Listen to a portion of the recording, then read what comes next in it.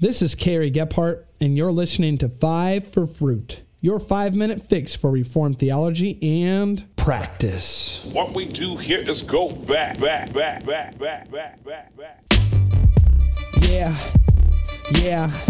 it's 5 for Fruit. Yeah, back for another episode, guys, and we're in our Covenant Theology series, our Covenant God. I've got a guest that's going to be coming on to wrap up our series that I'm really excited about, but I don't want to reveal who it is yet, but you'll soon be finding that out. Yes, we are talking about covenant theology. We've talked about the covenant of redemption, the pre-creation covenant between the three members of the Trinity to save a people from every tribe, tongue, and nation through Jesus Christ. We've talked about the covenant of works, that covenant that God had with Adam in paradise that ensured that if Adam were to make it through the probationary period, he would enter into a glorified state of life. But Adam falls in that probationary period, and by falling, brings all of humanity into a depravity, into the depraved state of a fallen nature. And in this fallen nature of sin, we are now helpless. We're dead in trespasses and sins. Every intention of the heart is evil all the time, Genesis 6. We need an outside source. We need somebody to come in and work redemption in us, salvation in us. We need our natures changed. And that's what brings to mind in Reformed theologians the conversation of the covenant of grace. Now, the covenant of grace is promised to us right after the fall in Genesis 3. God is cursing the serpent, that is Satan, and he says this: I will put enmity between you and the woman, and between your offspring and hers. He will crush your head, and you will strike his heel. Genesis 3:15. And that begins the narrative of redemption, the promise that Jesus Christ is going to enter into history, and it unifies for us the Bible message. It means Old Testament, New Testament. It's all about the gospel. It's all about Jesus Christ. It's all pointing to that pivotal moment in history.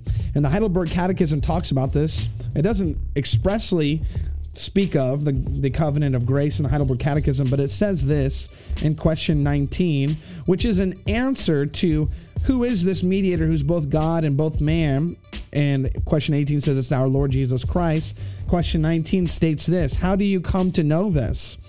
And the answer says, the Holy Gospel tells me. God himself began to reveal the gospel already in paradise. Later, he proclaimed it by the holy patriarchs and prophets and portrayed it by the sacrifices and other ceremonies of the law. Finally, he fulfilled it through his own dear Son. What that tells us is that how we're saved, Old Testament, New Testament, it doesn't matter which, is always by grace through faith in Jesus Christ. The entire Scripture has a unified message. What needs to be seen here is that the covenants in redemptive history following the fall of Adam don't replace or get rid of the first covenant, but build upon and they preserve it. And there's a lot to be said here. I told you that we're going to bring in the doctrines of grace to describe the nature of the covenants, and we've done so far with the covenant of works by talking about total depravity. But we've got unconditional election, we've got limited atonement, we've got irresistible grace, we've got perseverance of the saints. And in order to do that, I'm going to extend our conversation of the covenant of grace into multiple parts. And in so doing, we can look at specifically the Abrahamic covenant, which is the biblical covenant that best describes the character and nature of the covenant of grace that is fulfilled and finds its fulfillment in Jesus Christ. So I want you guys to stick with me. I want you guys to be on board with me as we talk about this. And I think you're going to see that this is going to be a very rewarding conversation. Well, until next week, may you bear much fruit to the glory of God.